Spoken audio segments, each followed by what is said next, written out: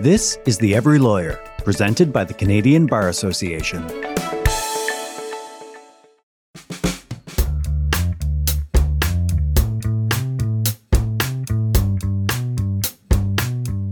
Tansei, bonjour, and hello everyone.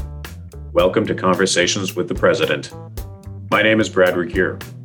The 2015 Truth and Reconciliation Commission report contained 94 calls to action, things that needed to be done in order for reconciliation to take place.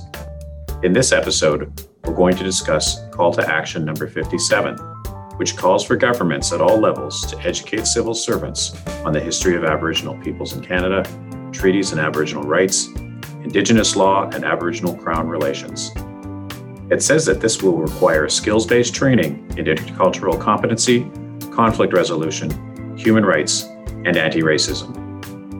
In this episode, I will talk with two private lawyers who have dealt extensively with public servants in the course of their work about the kinds of changes that are needed and what those changes would mean for their practices. My first guest is Maggie Wente, a partner from Olthius Clear Townsend in Toronto. She's a member of Ontario's Serpent River First Nation. Maggie has a broad practice serving First Nations governments, their related entities, businesses, and not-for-profit corporations. She advises on treaty and Aboriginal rights and litigation and negotiation, human rights of Indigenous people, in particular in the child welfare system. She's appeared in courts of appeal and trial-level courts in Ontario, Newfoundland, and Labrador, and the federal court.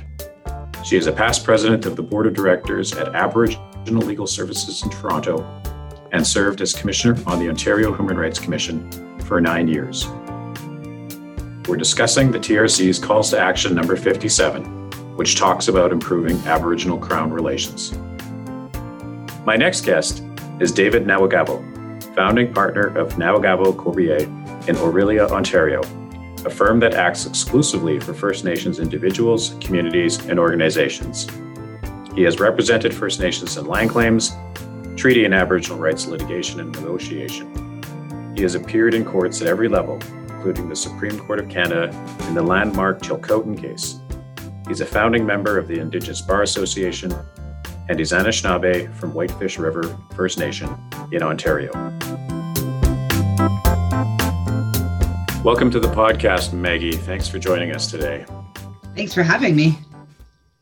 Maggie, you have a combined degree in law and social work.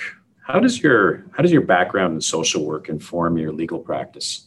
That's a really interesting question. And I think the answer to that question has changed a lot throughout the course of my practice. So, I did social work training at the same time as I did law training. And then at the U of T, there's this combined program. And the sort of last years of your program are sort of involved in having placements, social work placements that are legal oriented as well, and having some classes that sort of were called things like exploring the intersections of law and social work, et cetera. And I would say that originally I didn't necessarily understand the utility of the social work training that I had. And it's become more apparent to me over the course of my practice. And I think there's a few different reasons for that. And one of them is working for First Nations governments and with First Nations people, I think, there's a real increasing understanding of the ways in which intergenerational trauma has affected people and communities, and the ways in which colonialism and racism historically has affected communities and their contemporary situations today. And those are things that I think I have, as they've been gaining increasing attention, really been interested in and kind of leaning into reading about to understand how that informs really on a very individual basis or on a community basis how I interact with my clients. And trying to, do client counseling and working with them in a trauma-informed way, do my community meetings, understanding those things. And I think that that's something that I've really been able to access and understand because of my social work training. And then the other thing is I just think as I've moved forward in my practice over the years, I have kind of gravitated always to these sort of matters of social policy or social services delivery. And assisting First Nations governments with, for instance, their education authorities or their health authorities, and just really the kind of quotidian questions about those things, helping people with policies, et cetera. And then now I work a lot in the child welfare realm, not as counsel for parents, and not even really as counsel for First Nations generally, but as counsel for First Nations in developing their child welfare laws under the new Act respecting First Nations, Métis, Inuit children, youth, and families, which is called C-92 because it never got a short title. And that in my social work background now it's become apparent to me how helpful it is, both because I think I can read and understand social work literature really well, but also I've worked in social services agencies over the years, and I have understanding about how social services agencies operate. And I have some understanding, although I never practiced as a social worker and I'm not a registered social worker now, but I have some understanding about sort of what are the mentalities and the sort of policy drivers that underlie social systems and now child welfare systems. So it's become increasingly important to me over the course of my training. And I think if you'd asked me while I was doing it, I would have said that I didn't find that it was very useful at all. So I'm delighted that it's turned out to be useful. That's great. I do know you worked on the First Nations Child and Family Caring Society versus Canada case about the inequality of funding for child services provided to First Nations children. What is it about Canadian society and our institutions and law that allow this sort of inequity to be accepted? Do we need cultural competency training for civil servants? Would that help? I mean, so it's funny you phrase that in the past tense, that I worked on that. I mean, I continue to work on it. I just filed a factum in that case the other day at the federal court. So yeah, I'm counsel for Chiefs of Ontario on that, and that's because there's a different kind of funding situation than in the rest of Canada for Ontario. But if you asked me, I actually don't think that the answer is that complicated in reality. I think it was something that I kind of used to grapple with, and hopefully through experience have really understood that it's just really racism and money. And for years and years, governments were able to get away with running systems that were not equal. And that is across the spectrum of social services and infrastructure and really just anything that First Nations people on reserve especially receive. And we've just, as a society, I think, accepted and benefited from and been extremely comfortable with a situation in which Indigenous or First Nations people on reserve aren't equal. And we've never given that, a fair shake as a policy option. And people will ask me, well, how do you solve these really systemic problems of inequality and bad social outcomes or whatever? And I'm like, well, let's try equality as a policy choice, which is something that this country has never attempted before. And to your question about, do I think that cultural competency training is something that will assist? Sure, I sure do. It can't hurt. So for starters, that's true. But I think there's something to me in terms of working on these really complex matters of social programming reform, where because of the years of our acceptance of inequality in this country, we've really, First Nations people have lagged so far behind in terms of their outcomes. And as a result, I think that this is something that civil servants and frankly, all Canadians, I don't want to just say civil servants, but certainly civil servants have grown complacent about. Where I think the civil service comes in and the notion of cultural competency training becomes important is that I think we've grown complacent about it, but I also think that most of the civil service doesn't really understand what it looks like.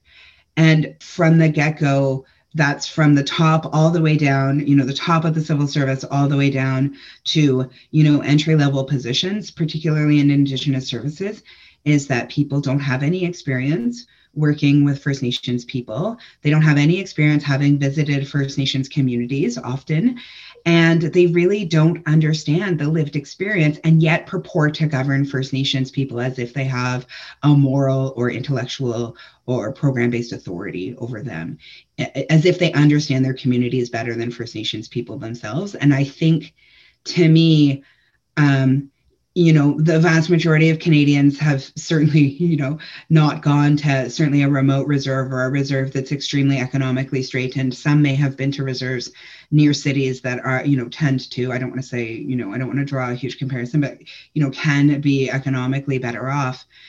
And the ability to go to a First Nations community and see it, and see the good and the bad, and what the years of neglect have done, just purely with respect to the infrastructure, even of what First Nations communities look like, I think could go a long way to helping people in the civil service understand the situation that First Nations are coming from, and also understand their strengths and just kind of overcome those stereotypes.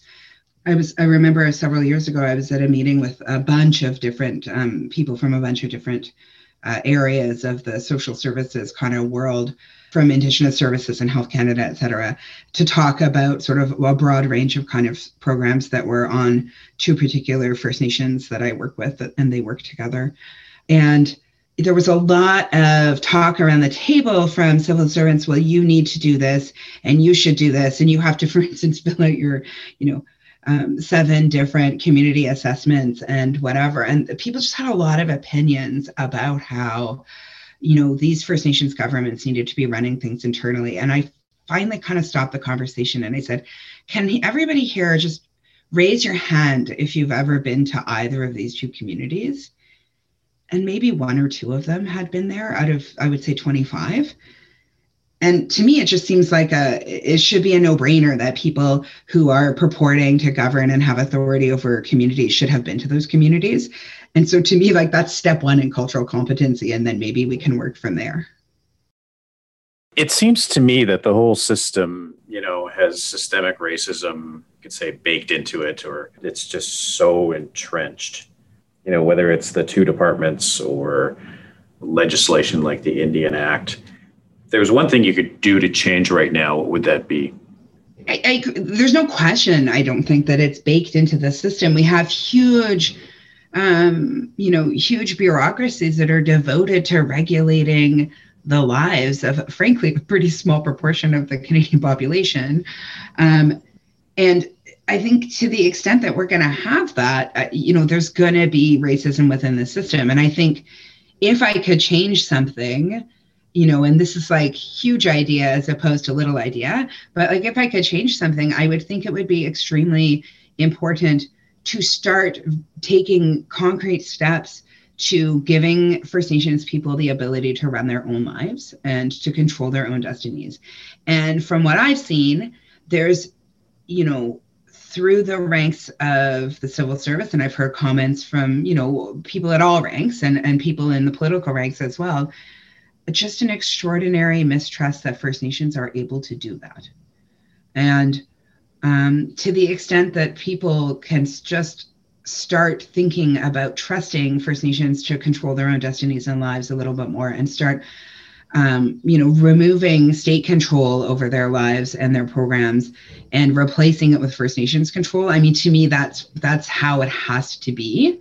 And the other thing, as I said before, is like, let's try equality as a policy imperative in this country and see what happens. It's interesting you mentioned trust. I mean, because the TRC defines reconciliation, this ongoing process, right, of establishing, maintaining a respectful relationship, and trust is pretty key to any positive relationship.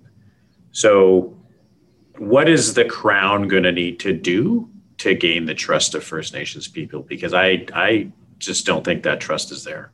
I mean, look, if I had the answer to that, I would probably have a very different job than drafting bank council resolutions in my attic office right now. So, I mean, when you think about it, to me, how do we get to trusting people? I mean, I think one thing that would be helpful is if the Crown trusted First Nations people, and maybe some of that trust would be returned.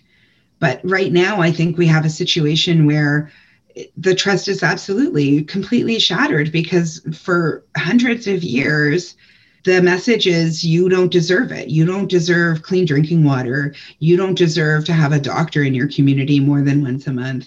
You don't deserve to take care of your own children. that's a pretty hard thing to recover from. And so, when you talk about how the Crown can start building trust as an institution, to me, it does seem insoluble. And that's why I think like maybe they need to just understand that they actually have really mucked it up and haven't been doing it better than First Nations people were doing themselves. I mean, that's clear. First Nations had communities and polities and systems that were very functional until the Crown started kneecapping it all and taking the lands and resources away and taking control away. And, I think maybe like the baby doesn't need to get thrown out with the bathwater, if you will, because it just doesn't seem to me like that there's a necessary reason to continue on in this way. Why do we need to build trust as opposed to just to kind of start dismantling it and thinking about a different way that we can operate? And I know some people will think that, well, that's a bananas idea. We could never do that. But it also wasn't that long ago that it was that way. So if people can start thinking about ways to do that and making positive steps in that direction, there may be some trust. I don't know. The individual people I work within Indigenous services and CERNAC, the extent to which they trust First Nations and show First Nations that they respect them and that they understand them and that they think that they can do it for themselves, those are the people who gain trust, on an individual basis. But often that trust is broken by what the institution continues to do. So do we get rid of the Indian Act? Is that I think a good place to start? Sure, I think that's a good place to start. I don't think you can just be like, tomorrow there's no Indian Act, because of course there's all of these mechanisms that are baked into the act and baked into systems and lands management control and people control and whatever, that you can't just be like, tomorrow it doesn't exist. But obviously there's ways that you can do it to say, well, there's these huge aspects of it that, we don't need anymore, and start replacing them with First Nations control. But then the other thing that you have to do is not blow that system up and say, okay, First Nations, now you're on your own in your incredibly unequal socioeconomic circumstances that we've created.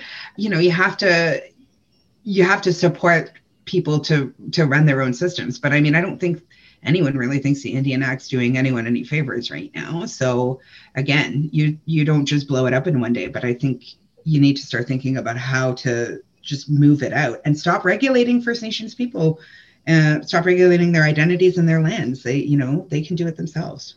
Canada, it holds itself out as being an adherent to the rule of law. And you've written articles in the past in which you have suggested that judges are applying the idea of the rule of law in a one-sided way.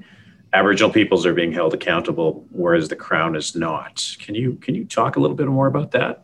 Yeah, I mean, that's something that I think it's actually gotten like quite a bit, there's been quite a few people talking about that recently. And I mean, that's something that I see every day. And it's the rule of law discussion is the thing that always comes up when there's protesters taking to the streets or the fields or the lands or the bush to prevent, developments from going up.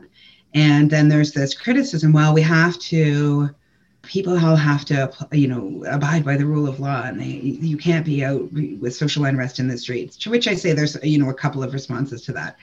One of which, being out in the streets or in the bush or putting yourself in the front lines is not, usually the first line of defense for Indigenous people or anyone. It's the line of defense that you have when you don't have any other recourse. And the reason why there's no other recourse is because the systems are broken, and Canada, the provinces, whoever, they're not living up to the laws that the Supreme Court has set down, that even those modest protections that the Supreme Court has set out, to sort of backstop the erosion of Indigenous rights and the erosion of sovereignty and jurisdiction on the land. Those are not being respected in really fundamental ways.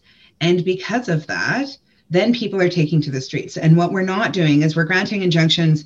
What we are doing is we're granting injunctions to remove people from land so corporations can continue to pursue their corporate aims. And we're not holding states, provinces, federal government to account to abide by the protections that the Supreme Court has said that Indigenous people and Indigenous rights should have. And so, because of the operation of the way that power works, the federal and provincial governments can push and push and push. And then we end up in a situation where we do have conflict, physical conflict. And for whatever reason, once it gets down to the injunction, they're always talking about the rule of law, and applying that as against protesters, and, not talking about how the states need to be living up to that as well. So what would it mean for the government to respect the rule of law when it comes to Indigenous peoples?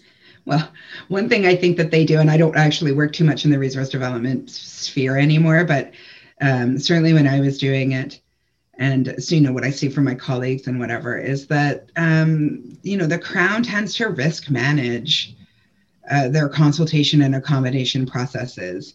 So they'll push, and assist proponents, or assist proponents, but they make space for proponents, and proponents will go far, and, the consultation will not be closely managed, or it won't be sufficient, or it won't respect what Indigenous nations want out of the process. They'll risk manage it in a way by sort of, I think, just saying to themselves, well, how likely is it that there would be I don't know that this is what happens. This is what I imagine happens, is how likely that this particular project is going to result in conflict.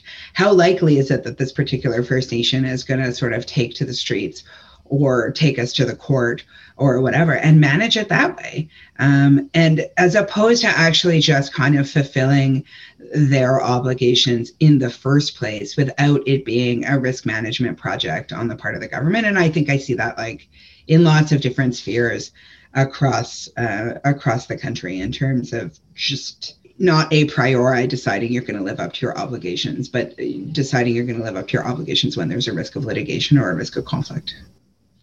Maggie, I got one more question for you. Yeah. You've been trained as a lawyer. You've gone through the Western system of training lawyers. You're working as a lawyer.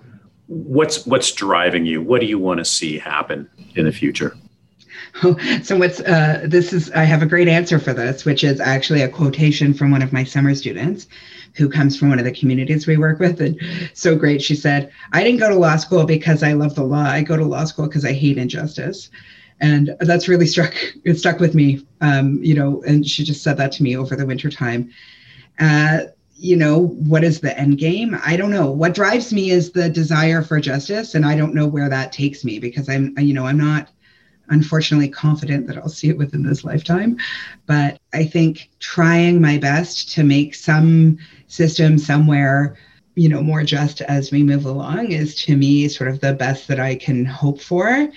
The other thing that I'm really have been really focused on, particularly in the past few years, is, trying to mentor Indigenous people to become lawyers, to work within their communities and fight for their communities in a way that, takes the lead from communities as opposed to leading them along. So thinking about practicing law differently in a society where we have, First Nations that are really dependent on lawyers to vindicate their rights all of the time. So I don't know if that answers your question, but there it is. That's an awesome answer. Maggie, I want to thank you for taking the time to speak with me. I want to thank you for your wisdom, your insight, your honesty. Miigwech. Miigwech, thank you so much.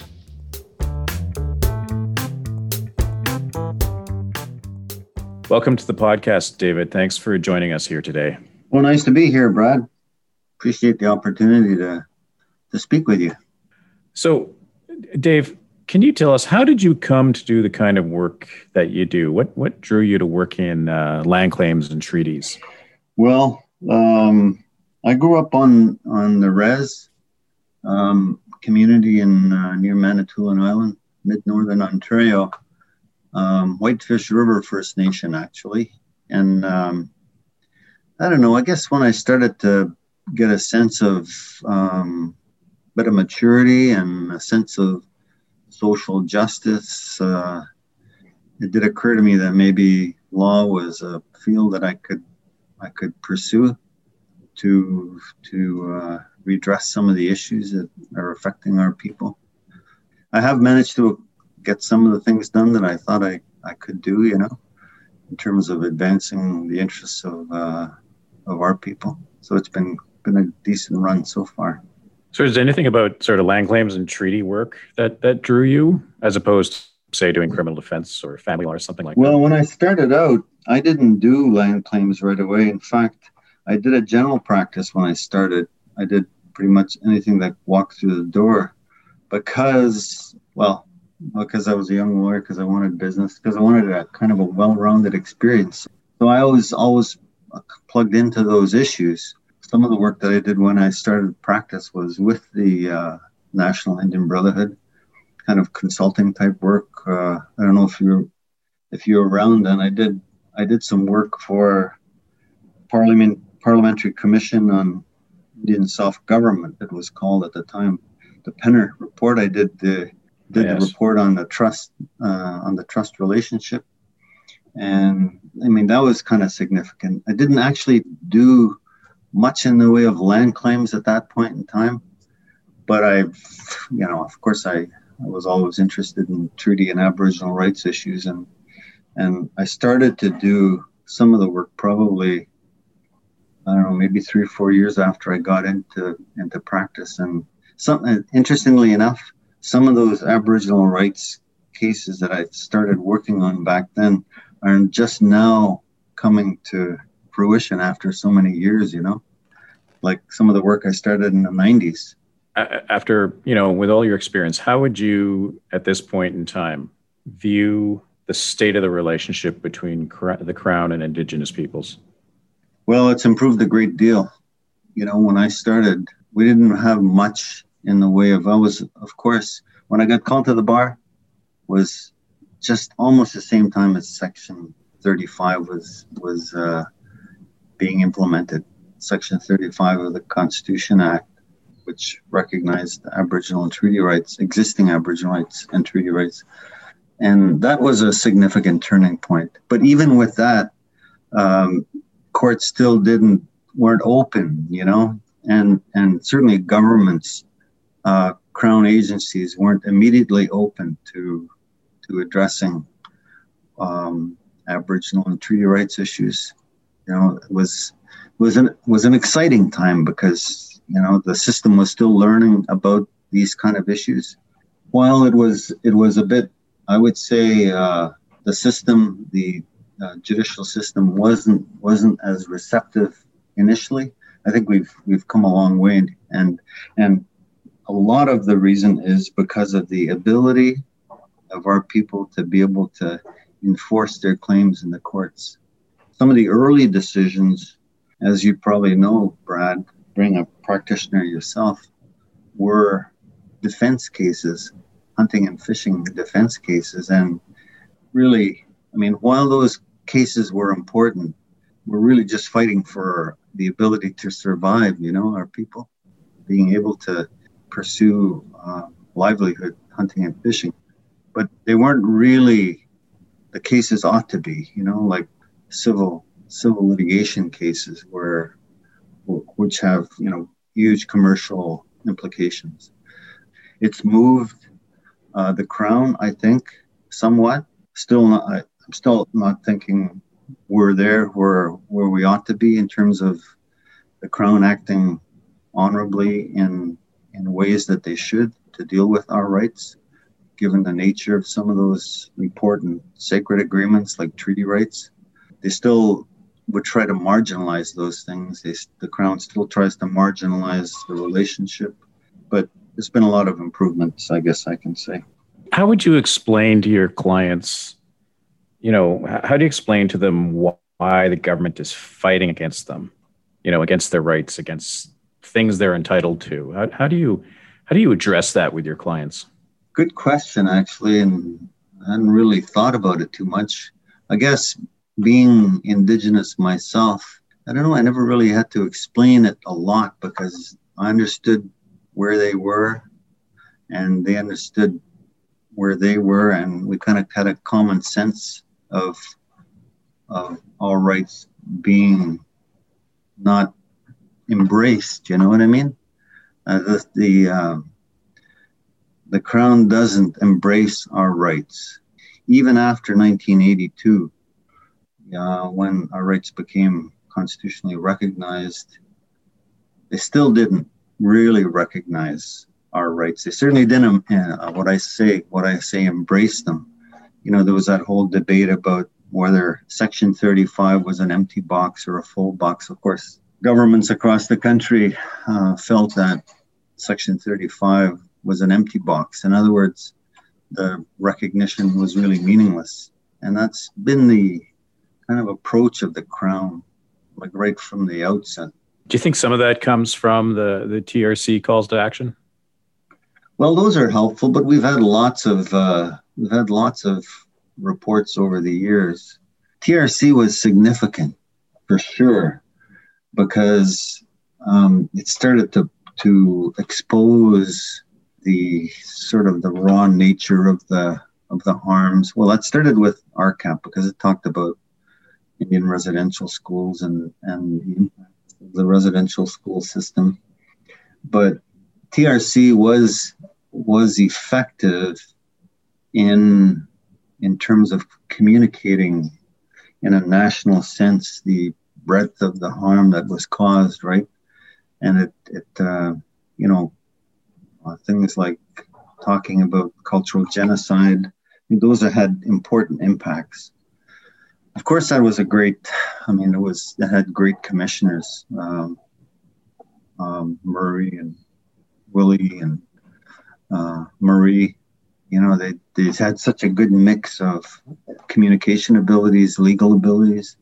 They had a lot of credibility and did a great job. And they did a report which was focused, well focused, and so it was effective in the way it was able to bring focus to the harms on the people over the years, and the importance of education and the importance of reconciliation. So I started out by saying, of course, there've been all these reports, and largely over the years, the reports been issued, and they haven't been. They've had some success, but they haven't been as successful as they ought to have been. RCAP was one, right? It should have been implemented, but it wasn't.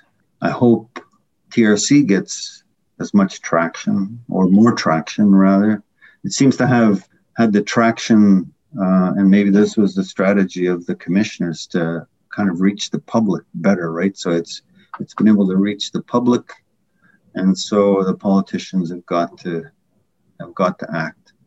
I'm going to ask you a couple questions about the calls to action. You noted the calls to action directed toward the legal profession. In 2018, you helped create a guide in collaboration with the IBA and the Advocate Society and the Law Society of Ontario to help lawyers working with Indigenous peoples. What drew you to working on that report?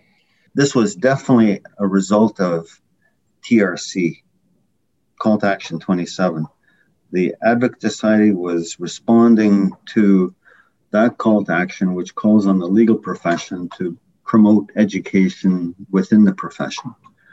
And so the Advocate Society decided in that 1 year that they should do something, right? So they did a number of things. They provided funding for and promoted funding for scholarships for Indigenous students.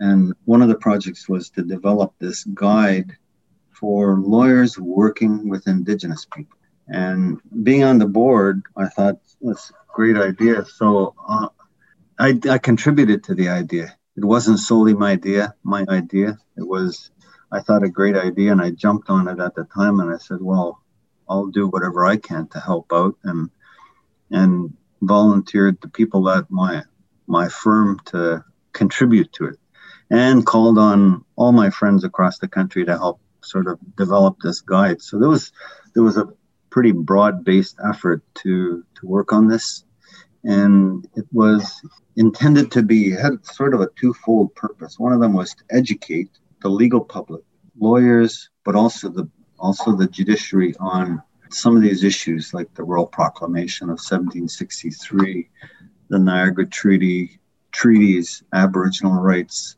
The other kind of inspiration for that document referenced also in the introduction in that guide was a paper written by Justice Finch, Lance Finch, former Chief Justice of the BC Court of Appeal, about the duty to learn.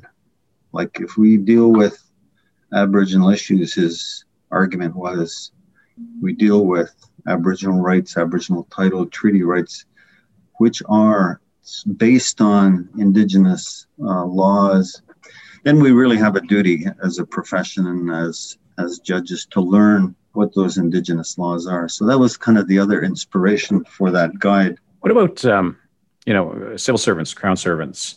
Call to action number 57 calls upon them to learn about the history of Indigenous peoples, treaties, Aboriginal rights, Indigenous law, Aboriginal-Crown relations. It talks about skills-based training, intercultural competency and human rights, anti-racism.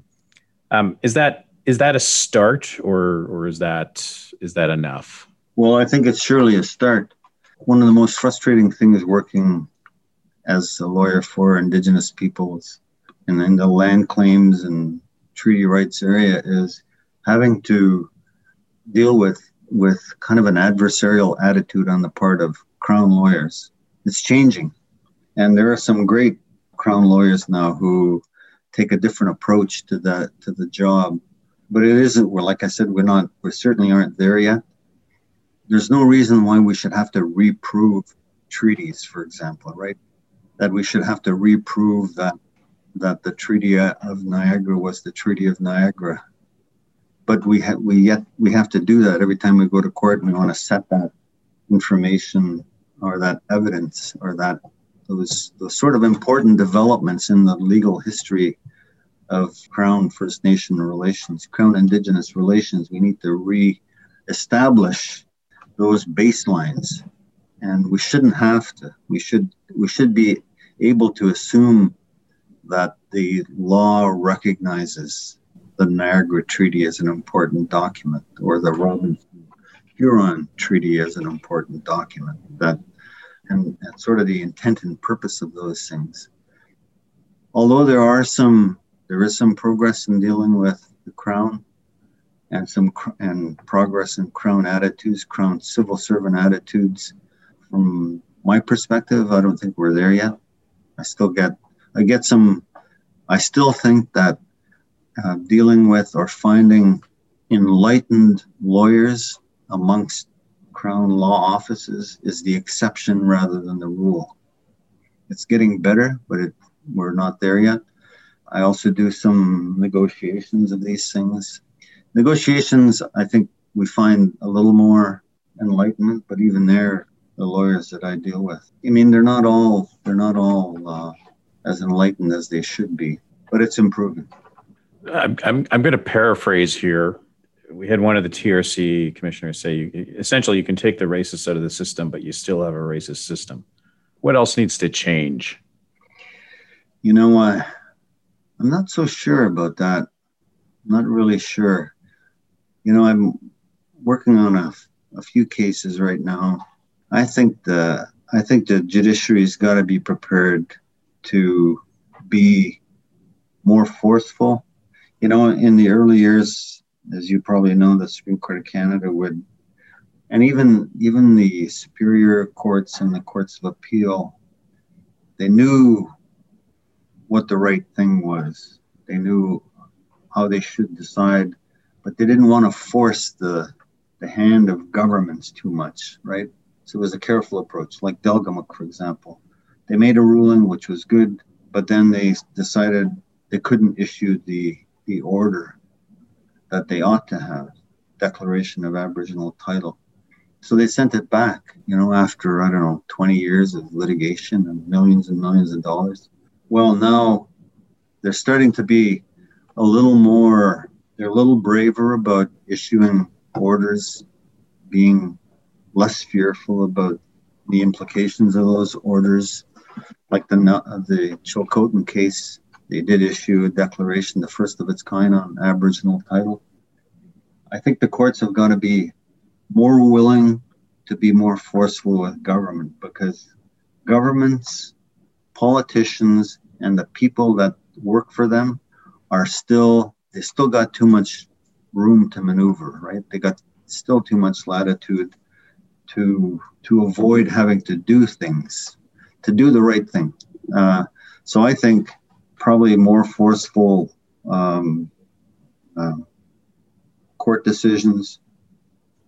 We get, for example, that child welfare case that went to the Canadian Human Rights Tribunal. There we have an example of I think, an institution, tribunal that's prepared to force, that understands the problems within that system, the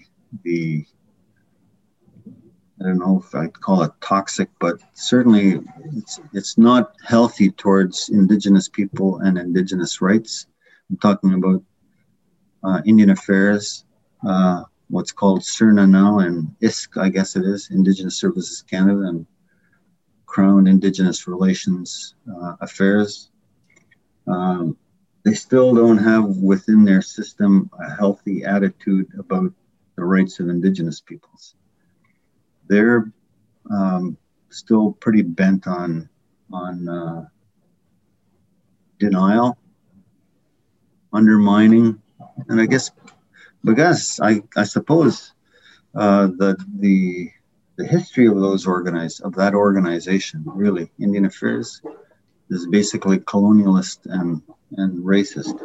So the only way it's going to get fixed is if tribunals and courts are prepared to take them on fully, like the Canadian Human Rights Tribunal did in that Caring Society AFN child welfare case, really imposed some serious orders on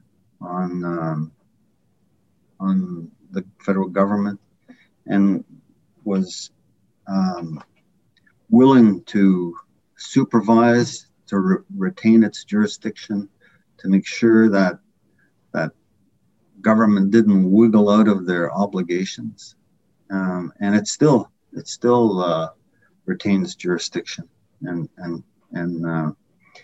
I think that's an example of what courts need to do. I think they need to be firmer and more diligent in dealing with organizations that, are the sort of interaction point for Indigenous peoples. You have those kind of organizations within the provinces as well, but in this case it was Indian Affairs. So I think basically they got to be sued, and it's got to be like I said, courts and tribunals have got to be more willing to be firm with the Crown. So, Dave, I've one more question for you. You've been, well, through the interview, we've learned about your experience. You got through law school. You've worked as a lawyer for many years. What gives you hope? What do you want to see happen in the future? Yeah, well, I'm getting close to the end of my legal career. I do reflect on these things, and when I started out, like I said, it was not as hopeful as it is now. There's a lot of things that have happened. Section 35, we had the Guerin case.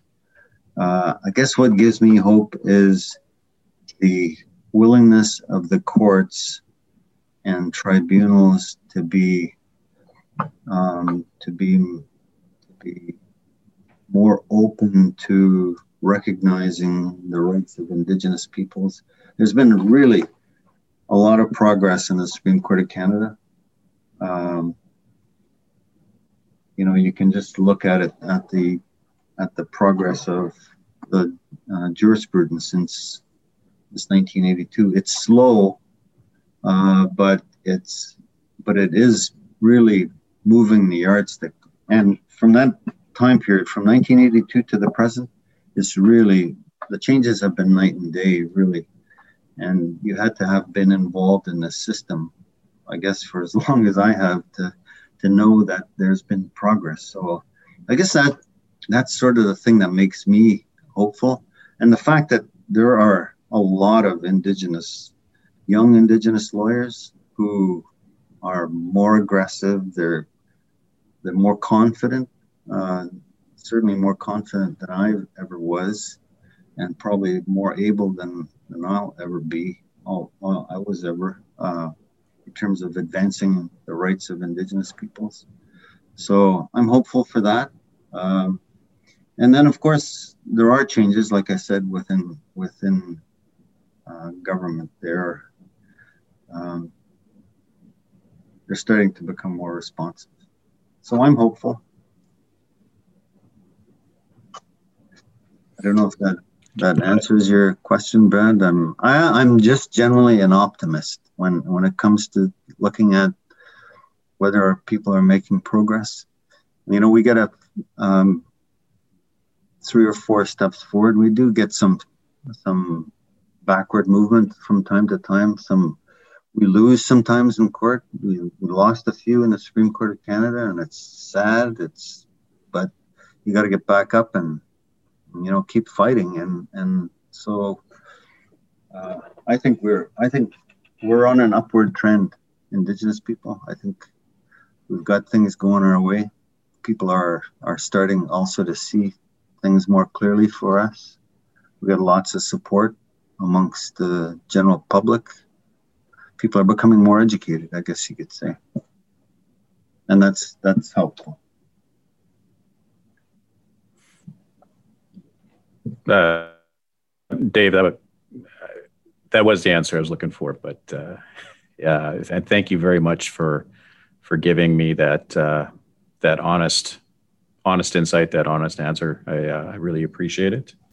I want to thank you, Jimmy Gwetch, for all your thoughts on these difficult subjects, and I really appreciate you being here today. Okay, you're welcome. Good talking to you, Brad. My guests this episode have been David Nawagabo, founding partner of Nawagabo Corbier in Orillia, Ontario, and Maggie Wente, a partner with Olthius Clear Townsend in Toronto. We want to hear your stories about your experience as an Indigenous person with the legal profession, as a practitioner, as a student, or as an academic. Let us know on Twitter at CBA_news, on Facebook and on Instagram at Canadian Bar Association. You can hear this podcast and others on our CBA channel, The Every Lawyer, on Spotify, Apple Podcasts, Google Podcasts, and Stitcher, wherever you listen to podcasts. Subscribe to receive notifications for new episodes. And to hear us in French, listen to our Juris Branché podcasts.